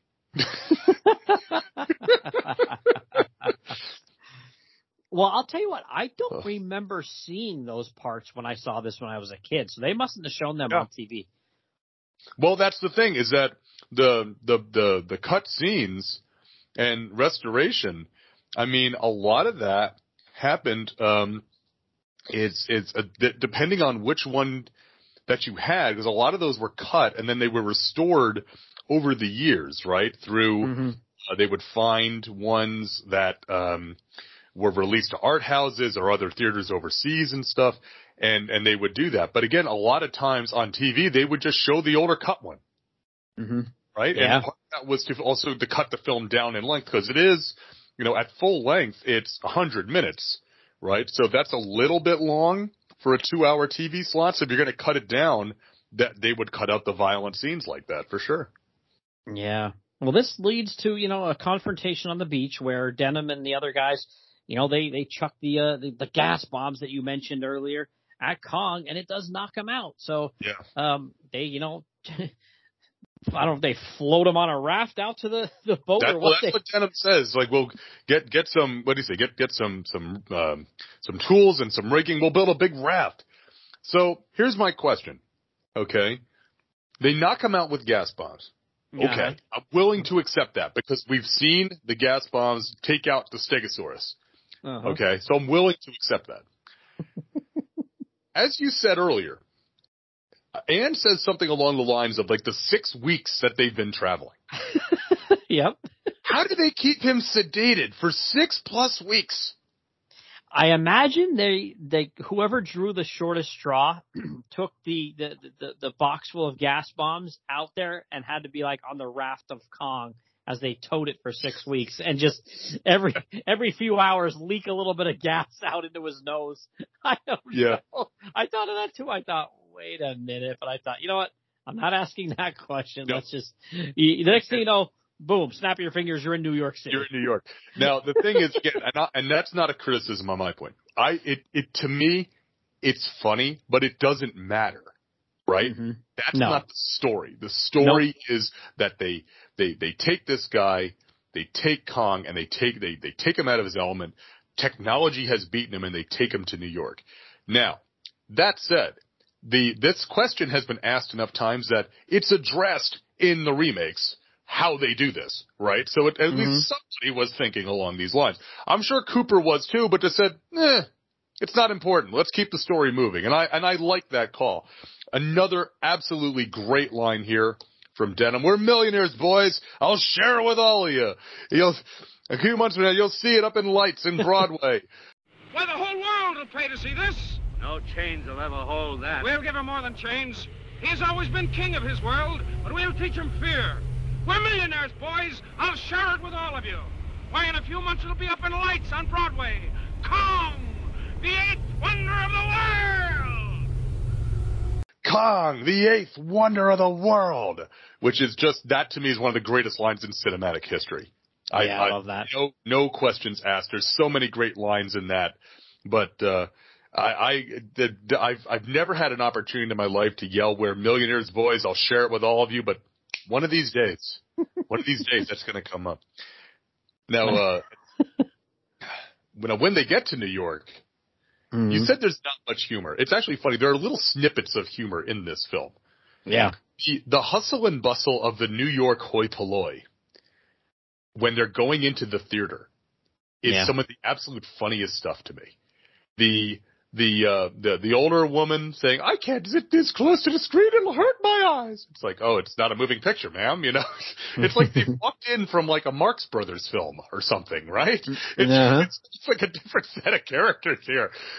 It's like, oh, doesn't Mr. Denham make those delightful films with those elephants and tigers and things? It's like, it's more along the lines of a personal appearance, man. I do like too how, think about this. You know, Denham gave that guy at the beginning of the movie $1 for, like a nickel or a penny, a piece of fruit. And the guy was overjoyed. Yeah. One of the people going in says, "This better be good. I paid $20 for these tickets." So think about that. Bucks. Yeah. Holy crap. I'm going to have to break out my inflation calculator here. And Professor Allen. Well, here you go. Let's go to the Bureau of Labor Statistics. Let's see if we can do the inflation calculator live here. Mm-hmm. So let's say $20 in, let's just say this film came out. When did this film come out? When was it released? In 1933. What month do we know? March 2nd. So let's say in March of 1933. There we go, 1933, and let's do November. That's the last one, I think. November of 2023. Okay, let's see. Okay, so $20 in March of 1933 has the same buying power as $488. $500 basically. That's not bad. You get some of these concerts for these, these top acts, and they're doing 4 digits. That's not of course, you don't know where their seats are. They could be in the back, Well, and you know what the other thing was too is I don't remember if the guy says $20 a ticket or $20 for these tickets, which would be penalty. These tickets cost me $20. Still, $500 to go see, a guy that normally makes movies, right? Yeah, because at this point, he didn't say, oh, hey, I captured a giant ape and brought it back here. It was really just like a big mystery that he just, threw this out there saying, hey, you got to come see this eighth wonder of the world or whatever. Nobody knew other than the people, obviously, that were on the voyage, what was going on. Yep, absolutely. The other great line is when the people are getting seated, and the one woman goes, "What is this?" Anyway, the guy goes, "I hear it's a kind of a gorilla." When there's another guy like climbing over her. We got enough of them in New York. I love that. As a native New Yorker, that line always has popped me. That is the most New York thing in the world. So. Well, and you know what? Speaking of that, I just remembered too something I totally forgot to say about in the beginning of the movie when Denham said about getting a girl before he left to go find Anne. He did say to all the guys that were saying, "Oh, it's too dangerous for a girl." He has a line, and I thought, yeah, he's exactly right. And basically, it would be just as dangerous for a single girl to be walking around New York City as to be in one of my pictures. And I thought, he's not lying there. No, obviously, being in New York as a single girl does and still does have its dangers. But at least, I guess Denham's theory is, well, at least here, we'll be able to take care of her, right? Yeah, I think that's what he's thinking too. But yeah, so everybody files in, and he basically is backstage and says to Jack and Anne, they're all there, and they're a couple now and getting married and all this stuff, and the paparazzi's there, and then he's like, all right, I'll call you guys in to take pictures when we get out there and, reveal everything. And, he's the showman, and he's there in his tuxedo, and he goes out and he basically says to everybody like, hey, this great adventure, and, here's the people that are responsible for it, mostly, Anne Darrow, and then, and here's, Jack, he was on the voyage as well, he's going to be her husband. And, then they reveal Kong, and of course all the people are like, holy crap, and that's a great scene. Yeah, and it's, again, another amazing line, and a line that stuck with me, and is even more poignant, again, if you look at this film from a modern point of view, looking back on it. Denham says, "And now, ladies and gentlemen, before I tell you any more, I'm going to show you the greatest thing your eyes have ever beheld. He was a king and a god in the world he knew, but now he comes to civilization merely a captive, a show to gratify your curiosity. Ladies and gentlemen, look at Kong, the eighth wonder of the world." That line of he was a king and a god in the world he knew, but now he comes to civilization merely a captive. There's so much in that line. There's so much in it, especially looking back on this, that you're taking, and again, Kong is, yes, he's a giant ape, he's an animal, but he's a character. He obviously can think and reason because we've seen it happen. We've seen it happen, and we took him from where his natural environment, his natural habitat, we literally put him in chains, put him on a stage for people to gawk at. And then we have the gall to be surprised when things go wrong. It's the hubris of man. Yeah. Right? The man with their technology thinks that they can impose their will on the natural world.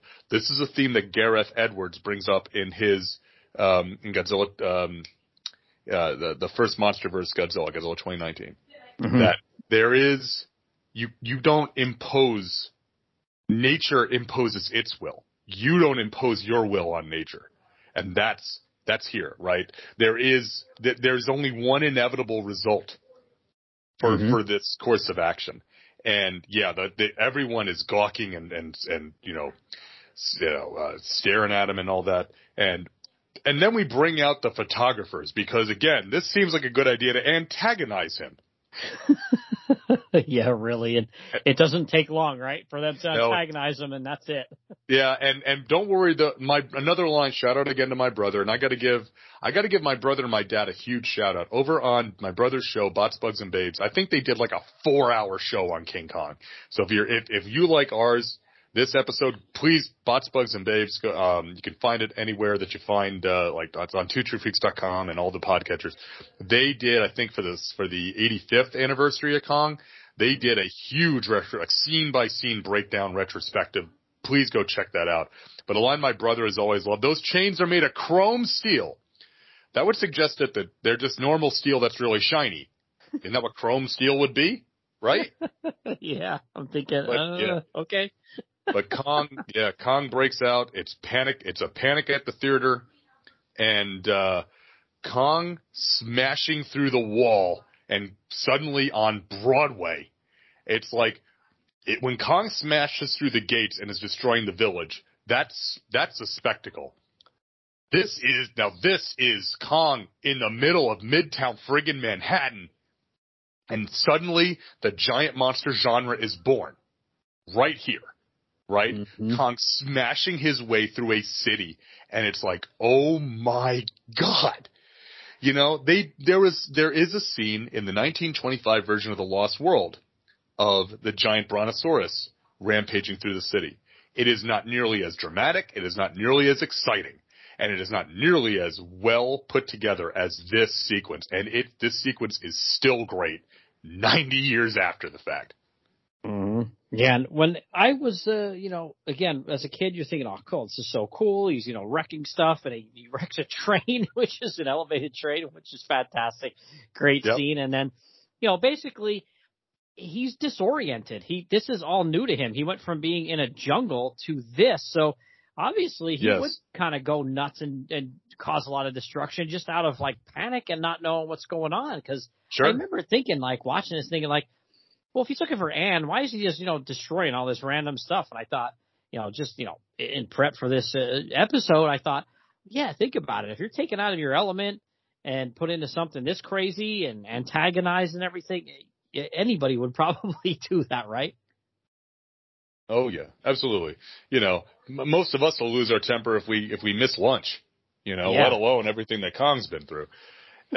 This rampage, a couple of things. So the scene of Kong grabbing the girl, realizing it's not Anne, and dropping her to her death. Yeah. Yeah, that's a bit hardcore.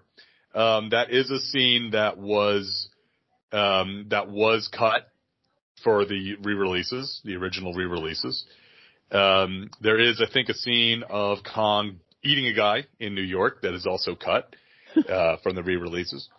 Kong destroying the train. Couple of things about that. First off, the story goes that Merian C. Cooper had Kong destroy a train because Cooper did not like trains.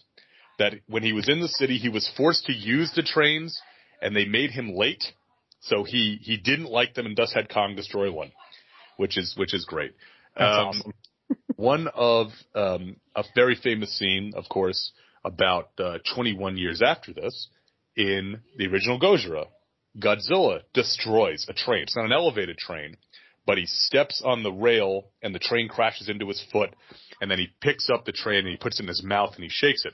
There is the scene, just like in King Kong, when Kong picks up the train, we see the passengers inside looking out the window and seeing Kong. We get an almost identical shot in Godzilla, where the passengers are looking out at Godzilla before he drops the train car. So again, a direct homage. The other one, of course, is way back when the natives are having their ceremony. There's a very similar sort of ceremony of prayer to the monster god Gojira instead of the monster god Kong. One of several, allusions to Kong in that film. But yeah, that rampage is just great. And again, it's all in trying to find Anne. That's all he's looking for. And soon enough, he grabs her. And I do love that. I do love that whole sequence because Driscoll takes Anne to their hotel and is like, okay, we gotta watch out, and then he's literally outside the window. Looking in. And reaching in. It's like, well, you timed that perfect. And then no sooner does Kong knock down Driscoll, grab Anne, and climb up the roof, then here comes Denham saying he's right outside. Right? So everything's happening all at once here. Everybody's on the ball, but they're all just a second late. Right? Yeah, the final act, it does go very quickly. And it's a very famous, Kong, he's got Anne. and he climbs up the Empire State Building, which, at that time was probably the largest building in the United States, maybe one of the largest in the world, I would imagine, right? I believe it was the largest building in the world at that time. When the Empire State Building was being built, the Chrysler Building was also being built, and the two of them were essentially in a competition to see which would be the tallest building. The Empire, in fact, you actually do see the Chrysler Building in the background. When Kong is standing on the spire of the Empire State Building, you can see it kind of to his like southeast of where Kong is on the screen. You can see the Chrysler Building, but when he's climbing up, it's like a monolith, right? There's nothing else around it anywhere near as tall as it, and it's such a striking scene of seeing Kong climb this in extreme background, essentially, just to get the size and scale of the Empire State Building. And then you see, but again, as he's getting near the top, you also see in very small on the screen, the biplanes coming for him. And it's an interesting take because it does show the size and scale of it. Kong is the biggest thing, right? He's this biggest, unbelievably big thing. Well, here he is climbing the Empire State Building, and look how small Kong is compared to this. Look at this great tower that we've built into the sky with our technology, right? Yeah. This is, again, the modern world versus the primitive world, once again.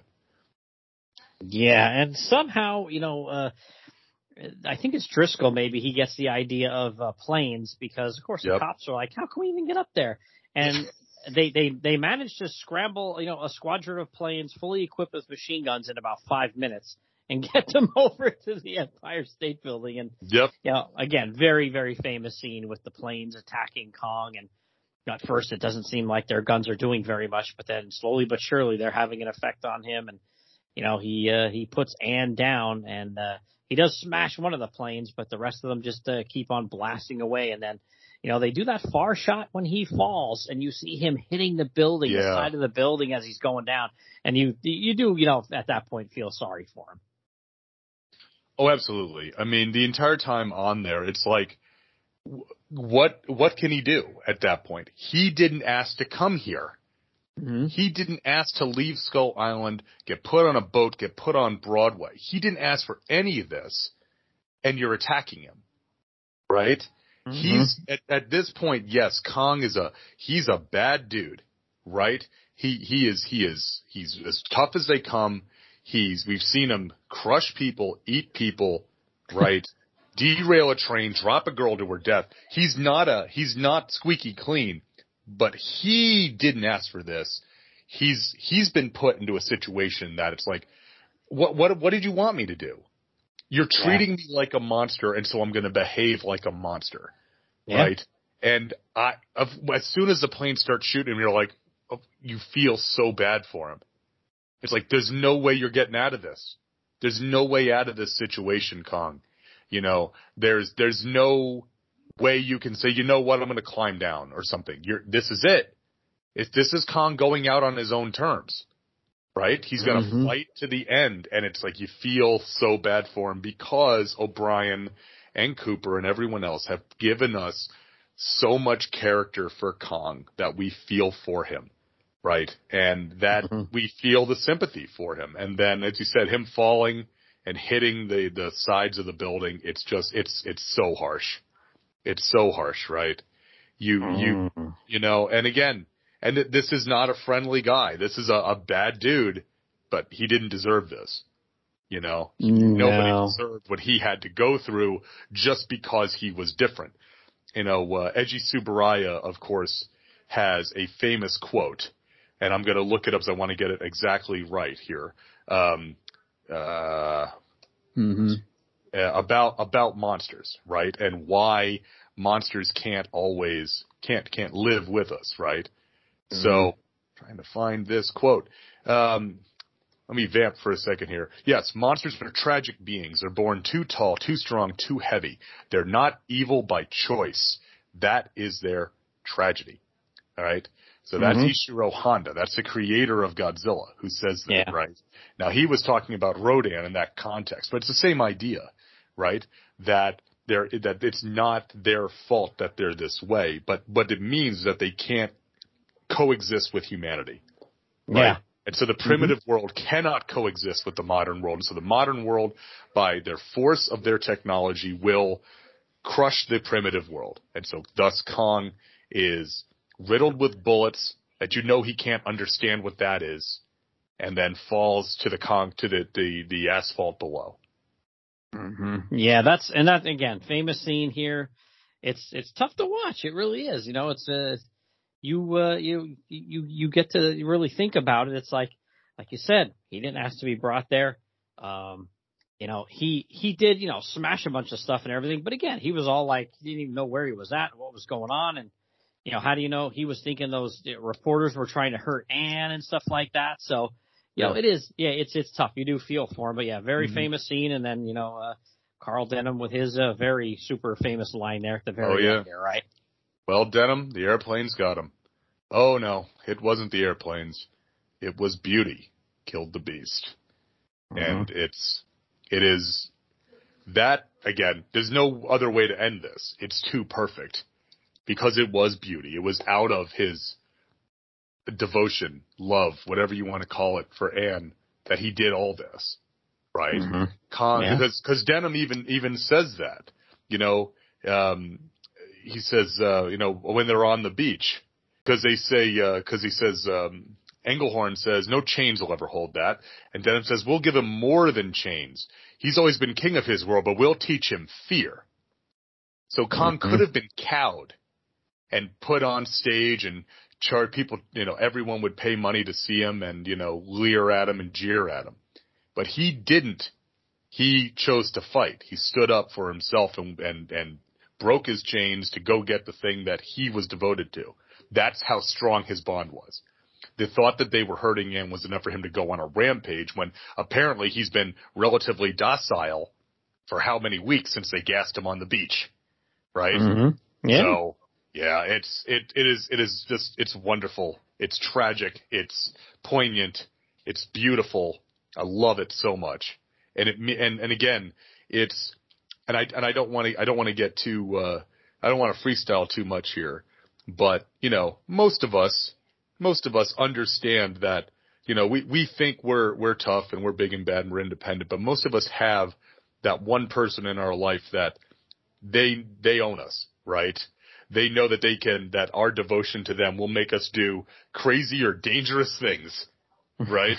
And I'm not saying I'm going to necessarily be able to climb the Empire State Building, but there is someone that knows that I'll do all sorts of stuff because of my level of devotion to her, right? So it's something that we can identify with. And again, as primates ourselves, and I talk about this in our Destruction Directive, as primates ourselves, we always feel more sympathy for a primate monster than we do a reptile or an insect or anything else. Because we look at them and say, they're not so different from us, are they? They walk upright, they have, they have warm blood, they have hair, they have five fingers on each hand and 5 toes on each foot. They're not so different, you and I, right? Whereas a reptile or an insect, that's the thing that's different than us. So by definition, we feel more for somebody like Kong. Yep. We could sympathize with his plight. Yep, totally agree. Yeah, this is one of those movies that, again, like I said, I could watch this and it's not even some super 4K Ultra edition or whatever. It's just literally you open the DVD box and it's just the DVD in there. I don't even know if there's any kind of scene selection paperwork or something on the inside of it. It was a very cheap copy and it's great. I'm sure it's streaming in places. I'm sure it's probably behind a paywall too, but I'm sure it's streaming in places where you can find it too. But yeah, you can go grab a cheap copy. I'm sure if you looked on eBay right now, you could probably get a copy for $10. It's something you have to see if you haven't, which I'm sure most people have, but it's also something you need to own too. You need to own this if you're a fan of, monster movies. I have a box set that came out, had to be at least 15 years ago, and it's got, Kong, Son of Kong, and Mighty Joe Young as a box set, which is fantastic, and they're beautiful. But yeah, I think there's a 4K even of King Kong out there. I know they did the 4K restorations, so there must be a 4K out there of it. But, I grew up watching this movie on VHS, right? For, I want to say it was The 60th anniversary, they put it out on VHS. It was this oversized VHS box, and it had, I remember, it was not that it was oversized like height or length, but the depth, right? Where, because it had a little front on it, and you could press Kong's chest and he would roar. Oh, cool. Right? And I always thought that was neat when I was like 13, right, when that came out. And I remember my friend Bob, shout out to Bob Hansen, he thought that was the coolest thing ever. And I remember coming over to my house and just like, hee hee hee, and pressing Kong's chest and making him roar. So, I don't know if my dad still has that VHS. I don't think I inherited that one. Dad probably still has that VHS as much as Dad loves King Kong. So it's probably still at my parents' house somewhere. Yeah, I mean, I'm looking on eBay right now. You can get a copy for $5. Yeah. There's a King Kong, Son of Kong, DVD double feature for $380 plus $450 shipping. You know what I mean? So like, you can afford. Most people can afford to buy this movie and own it, and you really should. Absolutely, you got to have this. It's too classic. It's too classic not to own this. You know, this is, especially if you're a monster fan at all, this needs to be in your library. No question. Not even a niggle of doubt to me. If you're a monster fan, you have to have King Kong in your collection. Yep, gotta own it. So, all right, well, this was a lot of fun, man. I'm glad we were able to squeeze this one in the anniversary year here, man. This was a lot of fun. You know, thanks for joining me, my friend. I appreciate this.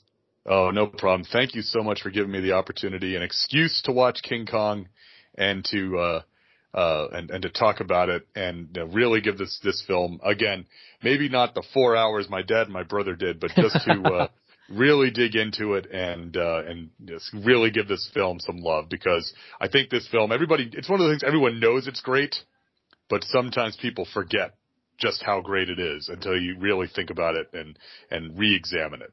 So Thank you for the opportunity. Yeah, you bet, man. And then if anybody's looking to find you and what you do out there, my friend, where can they look? So if you are not tired of hearing me talk about giant monsters, you can go check me out on my main podcast, which is called Earth Destruction Directive. It's a Daikaiju podcast. Daikaiju, of course, is Japanese giant monsters. So we take a look at all sorts of Japanese giant monsters, from Godzilla, Gamera, Ultraman, anything kind of in between, plus more obscure stuff. We look at movies, TV shows, video games, comic books, toys, anything that falls into that genre. So you can find Earth Destruction Directive at twotruefreaks.com. You can also find it anywhere that you find your podcast. On any podcatcher, we'll be able to have Earth Destruction Directive. In addition, I also am one of the hosts on The Vault of Startling Monster Horror Tales of Terror, which is a horror podcast, primarily horror film. I co-host that with my brother, Jason Jaconetti. I've talked about him a few times on the show. And Two True Freaks OG, Chris Honeywell, and the hair metal hero, Chris Tyler. Again, that can be found at twotruefreaks.com or on your favorite podcatcher. With Jason and the hero, I also do an occasional wrestling podcast called Get Back to the Wrestling. Finally, there's a podcast on the internet about professional wrestling. So again, you can find that at both, again, twotruefreaks.com or on your favorite podcatcher.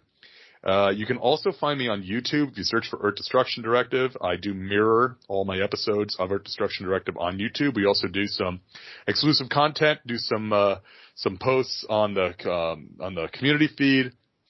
I'll do some unboxings and some other stuff on there, as well as I get new Blu-rays or DVDs in the mail, that kind of thing. Hoping to get some more of that up in the new year, but you know how you know a podcaster is lying is because their lips are moving. In addition, you can find me on Facebook. Just search for Luke EDD for Earth Destruction Directive. You can find me on Twitter or X or whatever we're supposed to call it now, at LJacone, at LJACONE. And if you're on Discord, we do have a Discord. It is a Two True Freaks Discord, and there is an Earth Destruction Directive channel. I believe the link is on twotruefreaks.com. You can get to the Discord that way if you'd like to chat. The Discord's not super active. That's probably my fault because I'm not super active on it. But this newfangled Discord stuff, the kids do this. I don't know. I'm a crotchety old man. I don't understand that. I understand email better than anyway. So, but if any of those sound like you'd like to get in touch, you're more than welcome to. So please check them out. Yeah, and definitely I will tell people, to follow you on social media and subscribe on, a podcatcher, but also, like you said, the YouTube channel as well. Like, I know I have a lot of commute, so I do listen to a ton of podcasts, but also when I'm at home doing work, whether it's podcast prep or editing or just, whatever, I will just throw on YouTube on my TV. And like you said, all your episodes are on there, and then cool stuff like everybody loves unboxing vids. Like, come on, man. Everybody loves those, right? Yeah, for sure. Yeah. And those are things you can all find on that YouTube channel as well. So definitely check that out. But that's going to wrap us up. Like we said, 90 years, King Kong, can't beat it. Get it, own it, love it. And then once again, thanks for being on, Luke. I really appreciate it, buddy. Oh, thank you very much for having me, Billy, again. And to have me on, always a pleasure to be on, whether we were talking comics or Mario Bava or monsters or whatever, but to talk about King Kong, how could I possibly turn that down? All right. So yeah, all right. Well, that's going to wrap everything up here, and we're going to jump out of here, and I'll be back in a minute to wrap things up. The first actor considered for the role of Jack in this movie was Joel McCrea, but it was Bruce Cabot who eventually was cast. It was the first featured role Bruce Cabot ever played in a film. In Fay Wray's autobiography, she says Jean Harlow was the actress the producers tried to hire for the part of Anne, but Marion C. Cooper couldn't get Jean Harlow. MGM, where Harlow was under contract, wouldn't loan her out, not for a role in a film generally dismissed as an ambitious but ordinary adventure story. But it was because they wanted Jean Harlow that Fay, who was a brunette, had to wear a blonde wig for this movie. Marion C. Cooper told her he had always envisioned Anne as a blonde.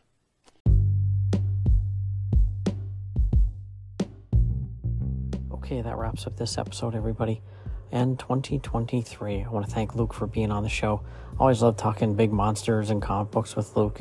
He's got a pretty busy schedule, or else I'd have him on a lot more often. But, again, thanks for him coming on the show. And thanks for everybody for all the support in 2023. I really appreciate it. And, we'll see what happens in 2024. Happy New Year, everybody.